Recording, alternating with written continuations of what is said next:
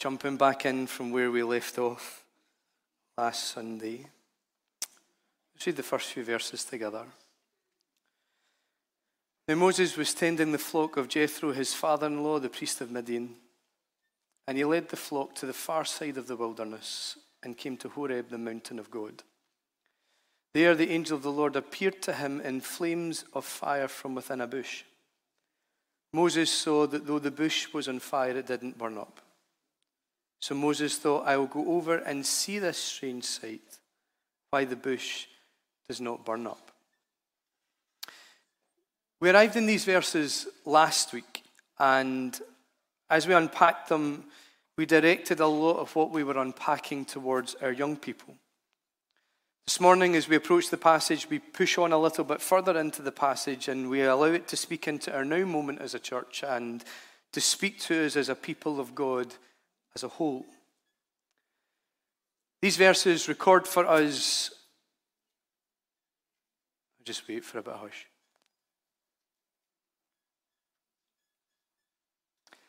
These verses record for us an ordinary moment in which God turns up to Moses and interrupts his everyday life to reveal purpose. And last week we focused heavily upon the fact that Moses went to check on the burning bush, and it was his checking out that led him into this supernatural encounter that saw him meeting the God of his ancestors and having a life-transforming experience of him. And our call to our young people last week was to check God out for themselves, to follow God, not because of family links or family ties, but to discover their own relationship and experience of him. And this morning, as we unpack it, we bring a bit of balance to that. According to our understanding of Moses, largely from Stephen's speech in Acts, we understand that the timeline of Moses, this encounter with the burning bush, takes place 40 years, or after 40 years in Egypt, and after 40 years in Midian. And it takes place just before Moses is to spend 40 years as the leader of the people of Israel. Now, the first 80 years of Moses' life gets just 2 chapters of scripture in Exodus. But the remaining 40 years of his life gets considerable airspace in the book of Exodus, Leviticus, Numbers, and Deuteronomy. And that's quite significant. 80 years gets 2 chapters. The last 40 years gets books of reference. And that points 2 things out to us right off the bat. And the first is that Moses was 2/3 of his way through his life when God brought him into a life-transforming and life-altering experience. He was 2/3 of the way through his life when God brought to him revelations and insight that completely altered his thinking, transformed history, and impacted the life of an entire nation. And we began to unpack that. And last week as we unpacked it, we directed it all by saying, young people, you need to listen to this. And don't worry, we're not going to open it by saying, old people, turn up your hearing aid. But actually, I do believe that God would speak to those of us that would class ourselves as the older generation. And he speaks to us with these words: it's not too late. See, God is no respecter of age. And he's no respecter of stage of life. He doesn't write people off or put people out to pasture. There are no spiritual nursing homes in the kingdom. And he will never pension you off or dismiss you as irrelevant. Moses was 2/3 of the way through his life when he began his real adventure with God. And when he began his adventure, God didn't say to him, I want you to raise up and mentor the younger generation to accomplish my plans. He didn't say to him, here's what I'm going to do, but I'm going to accomplish it through the youth, so just sit back, watch, and learn, old boy. God didn't say to Moses, here's what my purposes are, but you're too old to accomplish them. It's youth and vitality I'm after. You're irrelevant in this time and age. No, here's what God said to Moses. He says, Moses, here's what I'm going to do, and I am going to do it through you. You have lived 2/3 of your life, Moses, but buckle up. I've got greatness in store for this next chapter. In fact, I'm going to accomplish more in this final section of your life than I have in all the years leading up to this moment combined. This next season is going to be crammed full of purpose and calling and accomplishing for me. This is going to be your greatest season. And when we look at this by modern terms, we would recognize that Moses is past his midlife crisis. He is well and truly into his golden years. In fact, some might even say his twilight years. But in his twilight, God recruits him and commissions him with purpose. He gives him revelation. He gives him insight. He uses him to transform lives and to completely change circumstances because it's not too late with God. God doesn't put people out to pasture, so don't put yourself there. He is the God that controls the seasons of our lives. He writes every chapter of our story, and that means it's not over till he says it's over. And that means we're not done till he says we're done. And often he calls us to a place not so much of retiring, but of refiring and entering into what he's got next. Older generation, our younger generation needs you. Our church needs you. Please don't put the weight of responsibility for revival and reformation upon the shoulders of our younger generation. Please don't place the burden of the future of the church upon the youth, because God calls us all to work together. The age of the Spirit that he called out had young men seeing visions and old men dreaming dreams. But what that means is that the church that God designs and calls into being is a church where all generations are manifesting the Holy Spirit together. Now, you might be here and be at an age and stage of life where you think you've missed your chance, or where you think maybe you've done your bit already.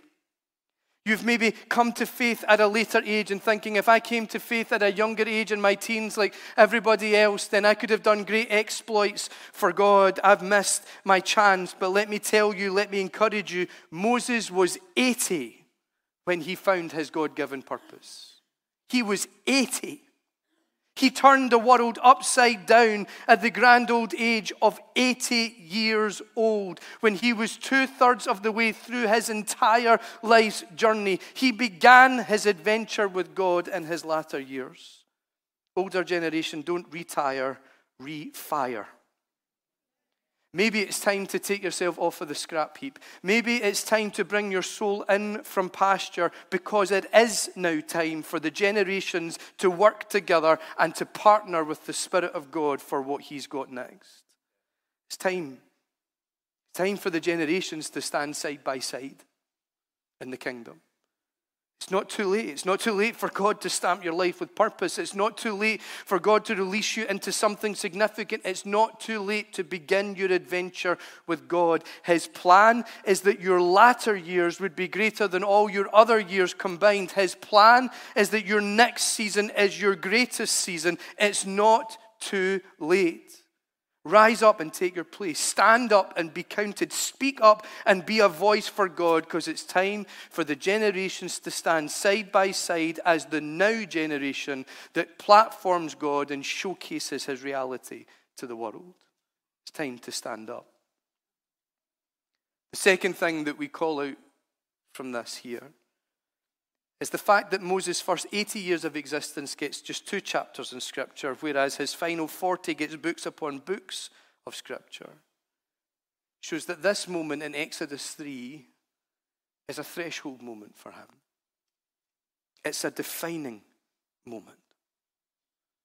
This was a defining moment that changed the entire course of his life. A moment that defined who he was as a person and what he was doing with his life. The burning bush was a game changer for Moses. And this life-changing, game-changing, defining moment was not one that he was prepared for.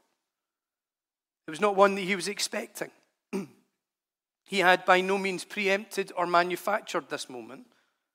It just happened.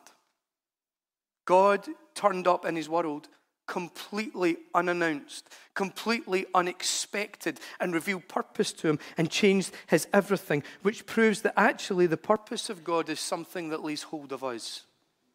Quite often when we talk about it, we talk about laying hold of the purpose of God, but actually the purpose of God is something that lays hold of us. His purpose takes hold of our life's journey. It takes hold of where we've been and what we've become, and it takes all of that and moves us and makes us all that God would have us be and all that he would call us to do. In Exodus chapter 3, we read the purpose of God laying hold of Moses. It took hold of who he was. It took hold of where he had been. It took hold of where he was going. It took hold of his dreams, of his visions, of his passions, his skills, his abilities, his efforts, his energies. It took hold of his identity, of his personal life, of his ambitions. It even took hold of his family, and it brought radical change to all. Unexpected, unannounced, unprompted, God interrupted Moses' world and seized him with purpose. And changes everything. And this is not an uncommon thing that we see happening in the Bible. It wasn't Noah's ambition to build a floating zoo. He didn't say, I've got one ambition in life to build the biggest floating zoo in the world. It wasn't his ambition, it was the purpose of God. His purpose took hold of an ordinary guy, moved him, changed him, altered his future. Before his safari lifeboat, Noah was a completely unknown entity. But having saved the human race in his wildlife cruise ship, the name Noah became renowned the world over. All across the globe for centuries, we've been telling his story because the purpose of God seized him and changed his everything. God's purpose took hold of Jacob when he was on the run. It took hold of Jonah and wouldn't let him go, regardless of how much he tried to shake it off or hide from it. David was in the field looking after sheep when he was called to meet a random prophet who poured oil all over his head and announced him as king. He didn't ask for that. He didn't put his name forward or put his hand up asking to be picked. One minute he's with sheep, and the next minute an old guy is drowning him in oil and announcing his coronation. God interrupted his life, and his purpose took hold of him and changed him. Mary was a teenager who never asked to get pregnant with the Son of God. The angel interrupted her life and announced purpose, and purpose took hold of her and changed her everything, her dreams, her ambitions, her hopes, her desires. It seized her and took hold of every part of her. Jesus interrupted Peter's life with a miraculous catch of fish. He walked into the lives of individuals, and with the phrase, "Come follow me," the purpose of God took hold of the disciples' lives. Never did they imagine that they would be part of seeing the gospel go to the four corners of the world. Never did they imagine that they would be part of a global spiritual revolution or see what they saw or hear what they heard. Purpose laid hold of them. And the Apostle Paul, well, he was opposing those that were running with the purpose of God, and God's purpose seized him and made him run with it. See, there's moments in life when God's purpose takes hold of us and brings change. We could try and fight it, and we can try and oppose it. We can try to run from it and hide from it. We can even try and shake it off and change it, but it's futile. It changes us. His purpose takes hold of us and changes who we are and where we've been and brings all of that into what God would have us be and where he would have us go. And for us, that transformative moment with purpose all revolves around Jesus, doesn't it? That transformative experience all happens when we surrender our everything to Jesus. And we find him. And you know what? For Moses, it was no different. Verse 2 says, "There the angel of the Lord appeared to him in flames of fire from within a bush." Moses' encounter is with an angel that has appeared to him in flames of fire within a bush. And of course, we immediately go to the description of the angel, and we see it's not an angel of the Lord, it's the angel of the Lord. It's commonly understood that when the Old Testament talks about the angel of the Lord, it's referring to Jesus. So appearing to Moses in the flames of fire within the burning bush is none other than the second member of the Trinity. It's the Son of God. This is Jesus. And when you read the scripture and you read the encounter, you can see that from the speech. That which is spoken from the angel of the Lord to Moses is not spoken as a message from God like the angel Gabriel delivers to Mary when he announces her purpose. Rather, this is spoken as God speaking directly to Moses. The manifest glory of the Godhead, Jesus Christ, is before him. Now, the fact that this is Jesus is hugely significant. It opens up a whole new dimension to the passage. It allows us to view this in an entirely different way, interpret it and understand it in phenomenal ways. Centuries before Jesus walked the earth and transformed the world with his gospel. Centuries before he was born of the Virgin, baptized in the Jordan, crucified in Golgotha, and ascended into heaven, leaving an empty grave in his wake. Centuries before Jesus took on flesh and made his dwelling amongst us, we see him here in this burning bush. The burning bush is in actual fact a prophetic beacon. A prophetic beacon that calls out, that announces, that prophesies Jesus and prophesies his ministry eons of time before it ever came to pass. For in this burning bush, we see the fingerprints of Jesus. We see his modus operandi. We see the hallmarks of Christ. And when you see the conversation between the angel of the Lord and Moses, we actually hear the call of Christ to his church. This is a phenomenal piece of scripture. Let's unpack it together briefly. The angel of the Lord appears to Moses in a bush. And Moses notices that though the bush is on fire, it doesn't burn up. I'm laughing because there's a typo in my notes, and apparently the angel of the Lord turned up to Moses in a bus. So, but it's not a bus, it's a bush. Spell check, didn't get that one. And what he sees here, what catches his gaze, is that although the bush is on fire, the bush is not fueling the fire. It's hosting it. The bush is holding the fire. The fire is perfectly contained in the bush, and that's exactly what the text says. There the angel of the Lord appeared to him in flames of fire from within a bush. And seeing this, Moses thinks, well, this is a bit strange. And the reason that this is strange is because the bush that is on fire, theologians reckon, is a wild acacia bush, which is commonly known or widely known for being dry and brittle. So for such a fush, there we go. Such a fush on a bus. Come, Holy Spirit. For such a bush to be on fire, but not consumed by the fire, is not natural. It's supernatural. This bush is hosting something supernatural. A supernatural presence. It's the presence of God. Contained within this bush was the divine. And what Moses sees here is the divine presence of God, and he sees the divine presence of God within a natural form. This points to Jesus. Here is the first symbol of Christ, a prophetic picture. The angel of the Lord, the second member of the Trinity, the Son of God, is encountered as a divine presence within a natural form. The Gospels teach us Jesus took on flesh and made his dwelling amongst us, and we have seen his glory. The glory of the one and only who comes from the Father, full of grace and truth. We see glory, the supernatural divine presence of God, when Jesus took on flesh, a natural form. He was fully human, yet fully God. His body and his blood contained and hosted the divine presence of God on the earth. Jesus, the divine, took on flesh. He took on a natural form, and he manifested on earth to announce the intentions of God. That whosoever believes in him could have life.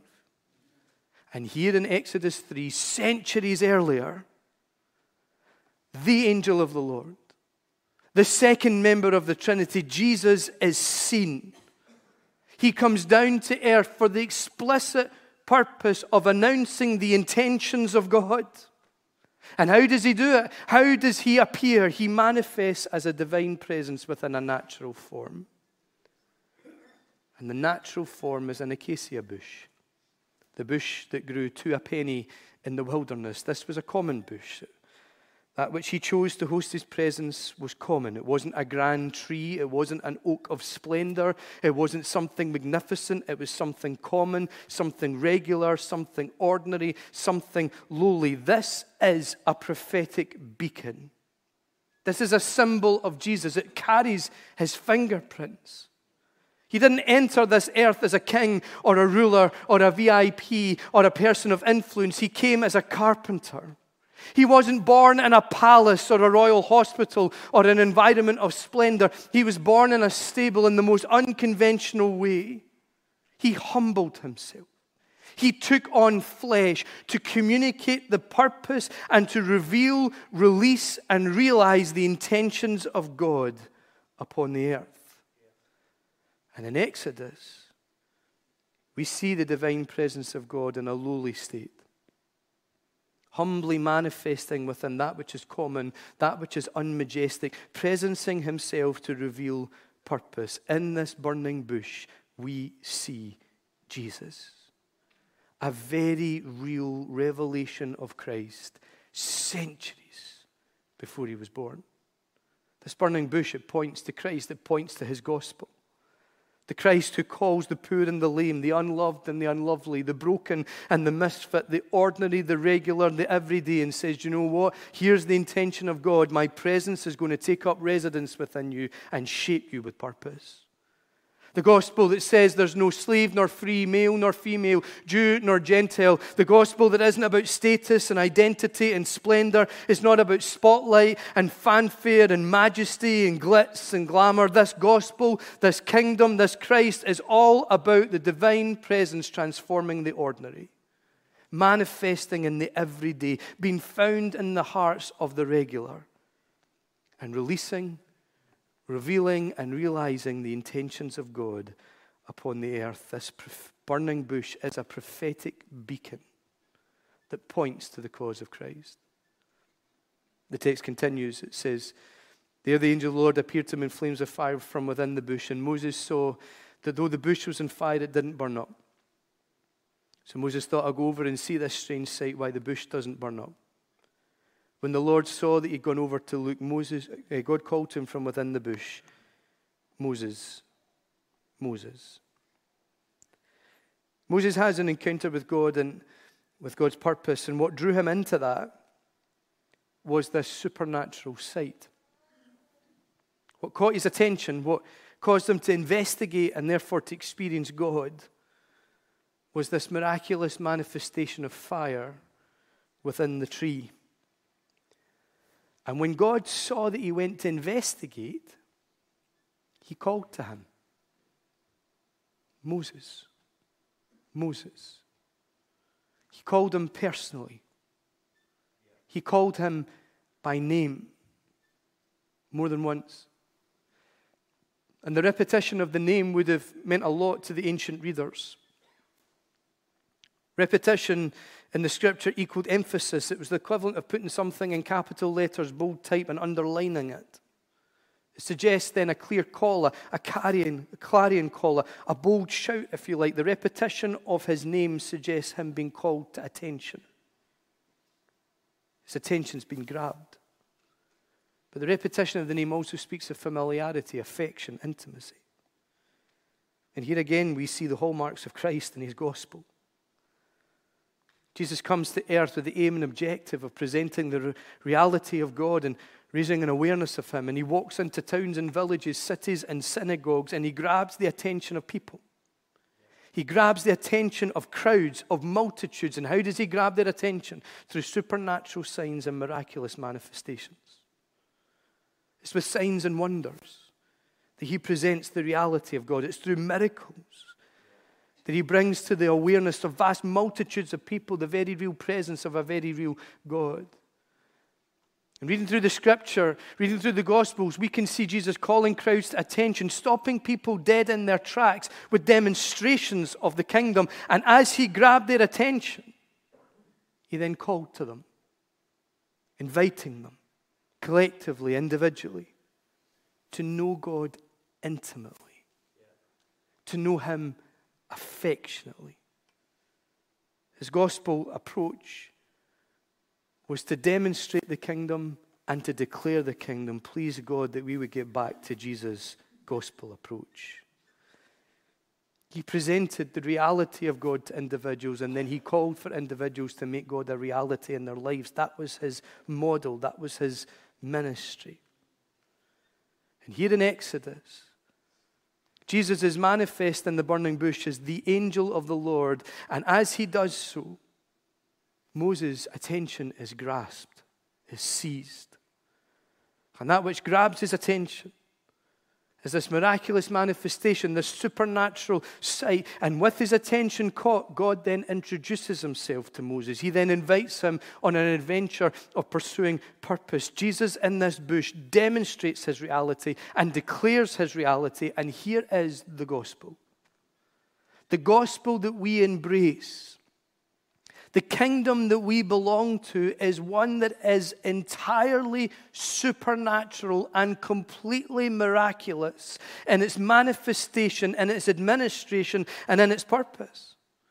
It is a gospel and a kingdom that grabs the attention of souls. It draws the souls of men and women in the most supernaturally way possible. It is through the movement and the ministry of the supernatural Spirit of God that souls are grasped. And attention is grabbed, and eyes of hearts are opened. And people from all different walks of life, all different backgrounds, all different experiences, despite being incredibly diverse and different, are supernaturally brought to a place of knowing God and pursuing his purpose. Do you know, looking around this room today, we see a profound supernatural act.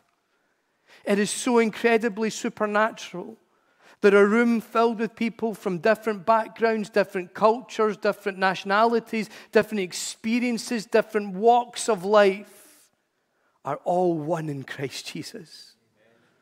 It's a supernatural, miraculous act of God that has brought us to this place. We're all different, and probably outside Christ would not be hanging around, but inside Christ we're one together. United in him. This is a foreshadow of the gospel. This Christ is prophetically seen in the phenomenon of the burning bush. The fingerprints of Jesus are all over this moment. Something supernatural draws his soul, and he's introduced to God and begins an adventure of purpose. That's the gospel. As Moses explores the burning bush, God calls to him. And Moses said, "Here I am." And God said, "Don't come any closer. Take off your sandals, for the place where you're standing is holy ground." Then he said, "I'm the God of your father, the God of Abraham, the God of Isaac, the God of Jacob." At this, Moses hid his face because he was afraid to look at God.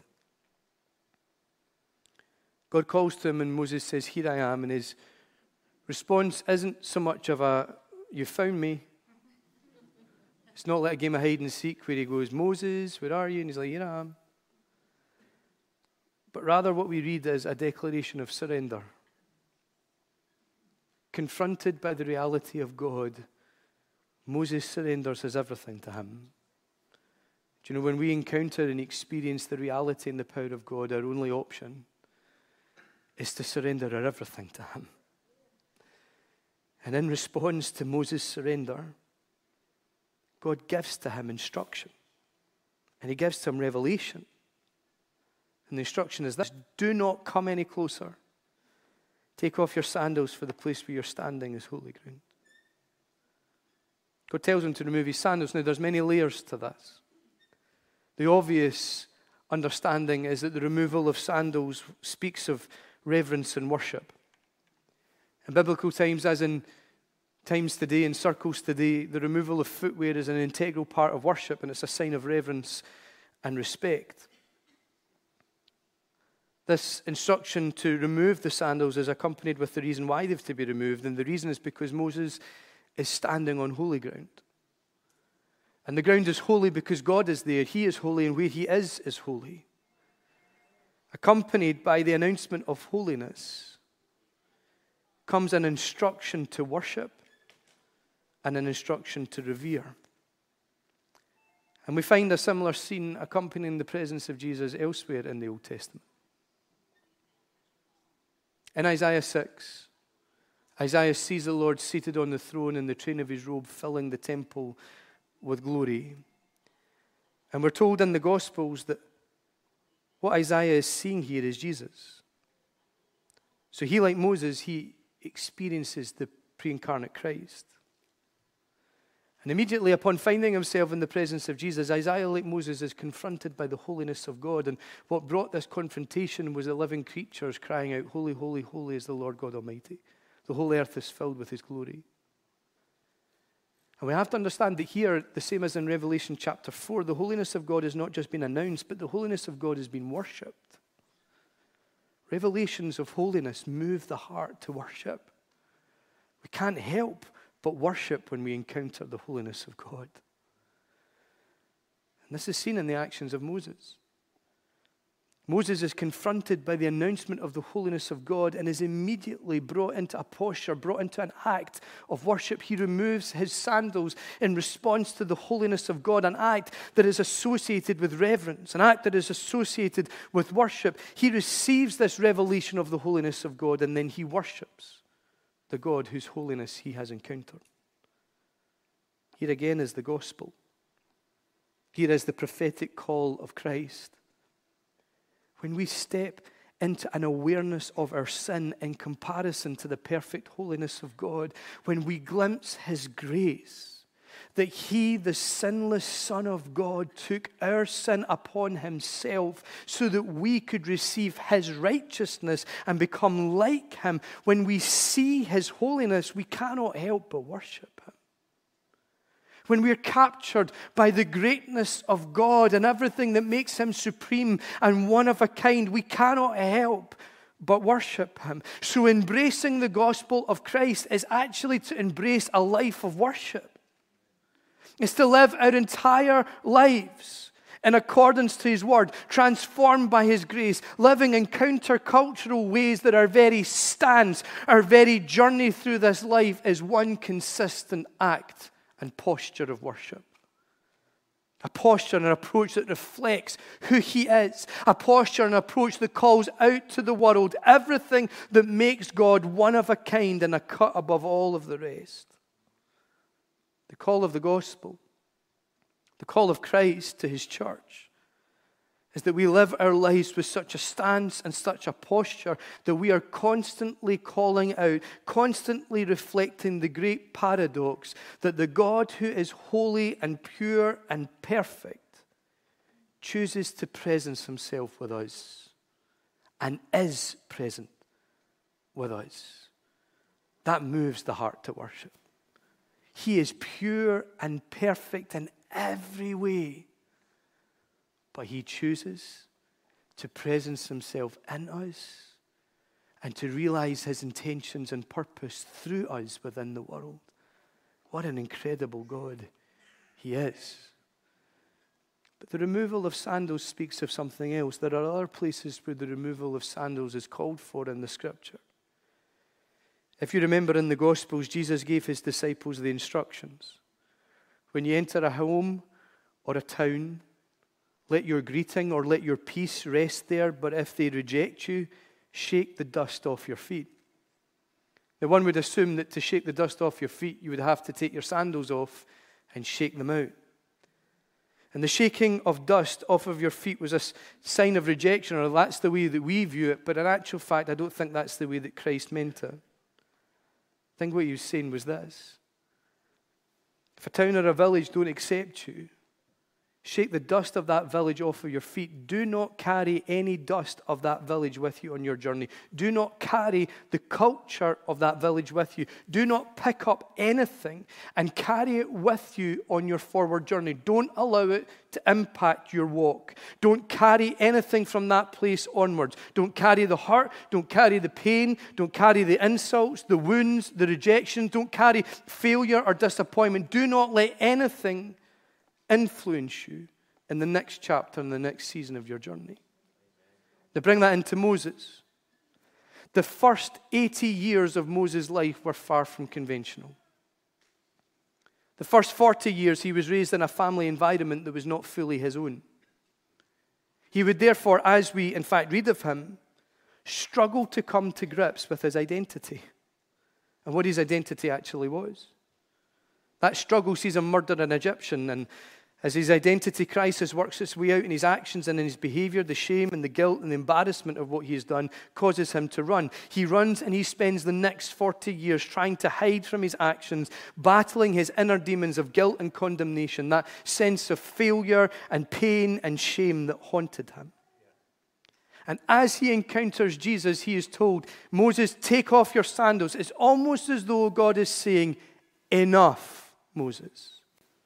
All that shame, all that guilt, all that failure, pain, and condemnation, it stops here. There's a line in the sand. You're not going to carry any of this, Moses, with you on the journey of purpose. As you surrender in the place of purpose, I'm going to change your walk, and I'm going to change the way that you walk. And that is the gospel. We come to Christ in our pain and our rejection, carrying shame and condemnation, battling with guilt and fear and the various inner demons that we all have. And if we say, no, I don't have any inner demons, then there's your one right there. It's called lying. When we come to him with all of that stuff, Jesus' blood announces over us, enough. It stops here. There's a line in the sand.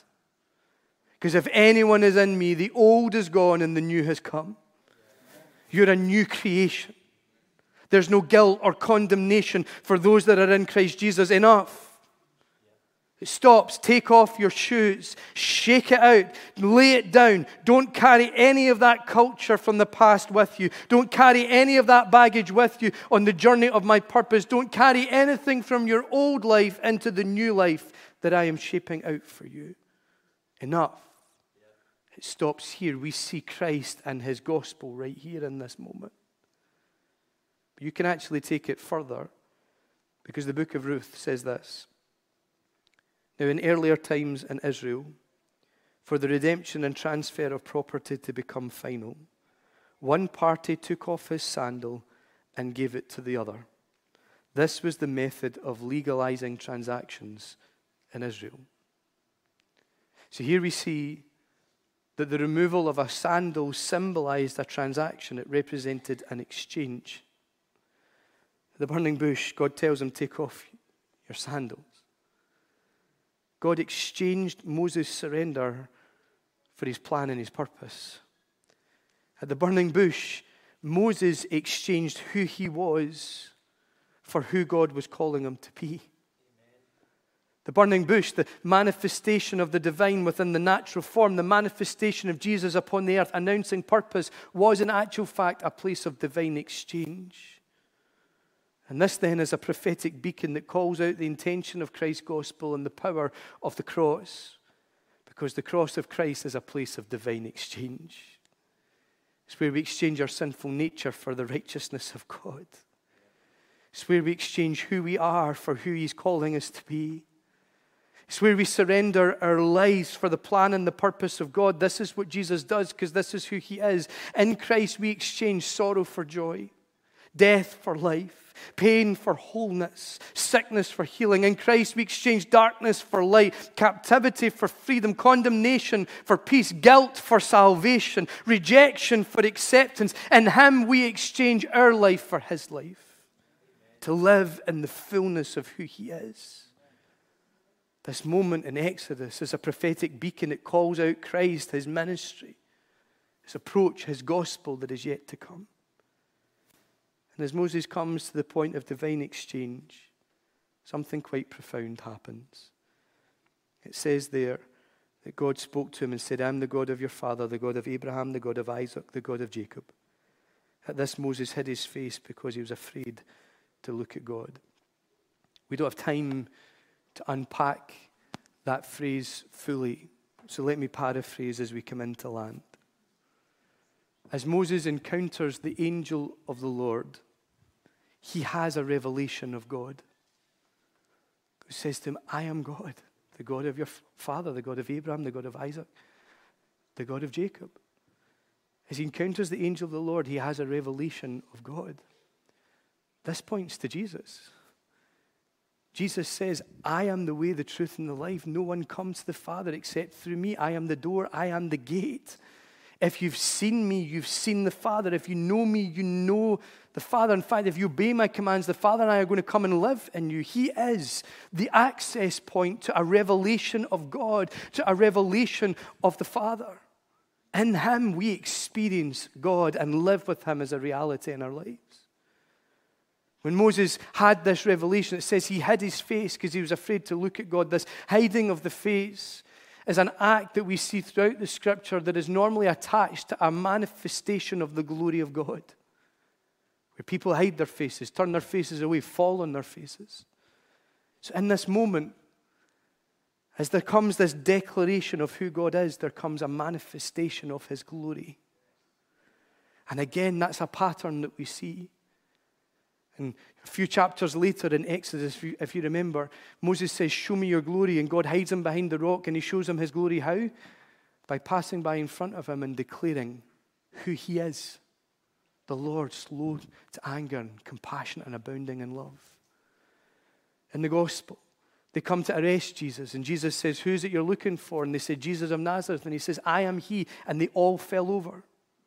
Why did they fall over? Because with the declaration of who God is comes the revelation, the manifestation of glory. Moses in this moment has a declaration of who God is, and there comes a manifestation of glory. This points to Christ. In Christ, the veil has been torn in two. We have access to boldly approach the throne of grace, to enter into the Holy of Holies, to experience his glory as royal priests. In fact, we're told that we are changed to become more and more like him from one experience of glory to the next. In Jesus, we have access to the manifest presence and glory of Jesus. As Moses encountered the angel of the Lord, he had an experience of glory. This points to Christ and his gospel. When we encounter him and surrender our everything to him, we have access to the presence and glory of God. But of course, what is particularly interesting is that this declaration that comes is, I'm the God of your father, the God of Abraham, the God of Isaac, the God of Jacob. The declaration, this revelation, was framed within the covenant. I am the covenant-keeping God. I'm the God that made the covenant with Abraham and with Isaac and with Jacob. And of course, Moses would go on to be the architect of the covenant that God made with Israel. He encounters the angel of the Lord and he encounters the God of the covenant. This points to Jesus, who came not to abolish the law, but to fulfill it. And in his body and with his blood, he established a whole new covenant. He became the mediator of the new covenant. And in him, we have access to the new covenant of God. That means we can go anywhere in the world and function under his protection. We can be in any situation and always have access to his presence. We can know that we are forgiven and redeemed, sealed for eternity because of what Christ established through the covenant. This moment is a prophetic beacon. This burning bush actually for us is a type of Christ that points us to the Jesus and to his ministry and to his gospel. And Moses had this phenomenal revelation at 80 years old. God was not done with him yet. God released him into his greatest adventure. People of God, I really do believe that God wants to communicate very specifically. Bring yourself in from pasture. Take yourself off the scrap heap. It's not too late. I want to release you into your greatest adventure. It's time for the generations to stand side by side. But as we bring that into where we are as a church, in a few years' time, this church is going to celebrate 100 years of ministry in Glasgow. 100 years of ministry, seen some incredible things. But that doesn't mean that our time has been and gone.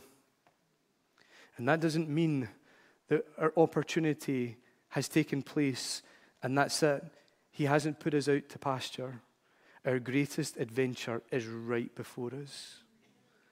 In fact, the next season is going to be greater than all the previous seasons put together. He's calling us into something hugely significant. And as we approach that, we need to take off our sandals. Church, we need to come into these moments when we gather like we just have and remove our sandals and surrender our everything in passionate, extravagant worship of Him. We need to gather around the holiness and the greatness of God and get on our faces before Him and seek Him and adore Him and love upon Him and throw ourselves upon Him if we want to enter into this next season. We still are on our threshold moment, aren't we? This is a defining moment for us. We've got to throw ourselves on God and allow His purpose to lay hold of us. And that is a surrender. It's not about us coming and saying, here's what the purpose is, and we're grabbing it, and we're holding on to it, and we're decreeing and claiming it, and all that stuff. It's about, actually, here we are. Seize us with your purpose. Whatever you want it to be, wherever it is you want us to go, we're taking off the sandals, and we're coming flat on our faces and saying, here we are, God. Reveal your glory to us. But also, if we're removing our sandals, then maybe it means we need to shake the dust off from some of the past seasons. Maybe we need to be willing to lay down some of the stuff from past cultures, individually, corporately. We need to shake some of that out. And we need to lay that down and come to the place of divine exchange where we're saying, okay, God, here we are, a church in Govan Hill. We're exchanging all that we've got and all that we are for all that you have and all that you have in store. This is your house, and we give you permission to come and live in it, whatever way you like.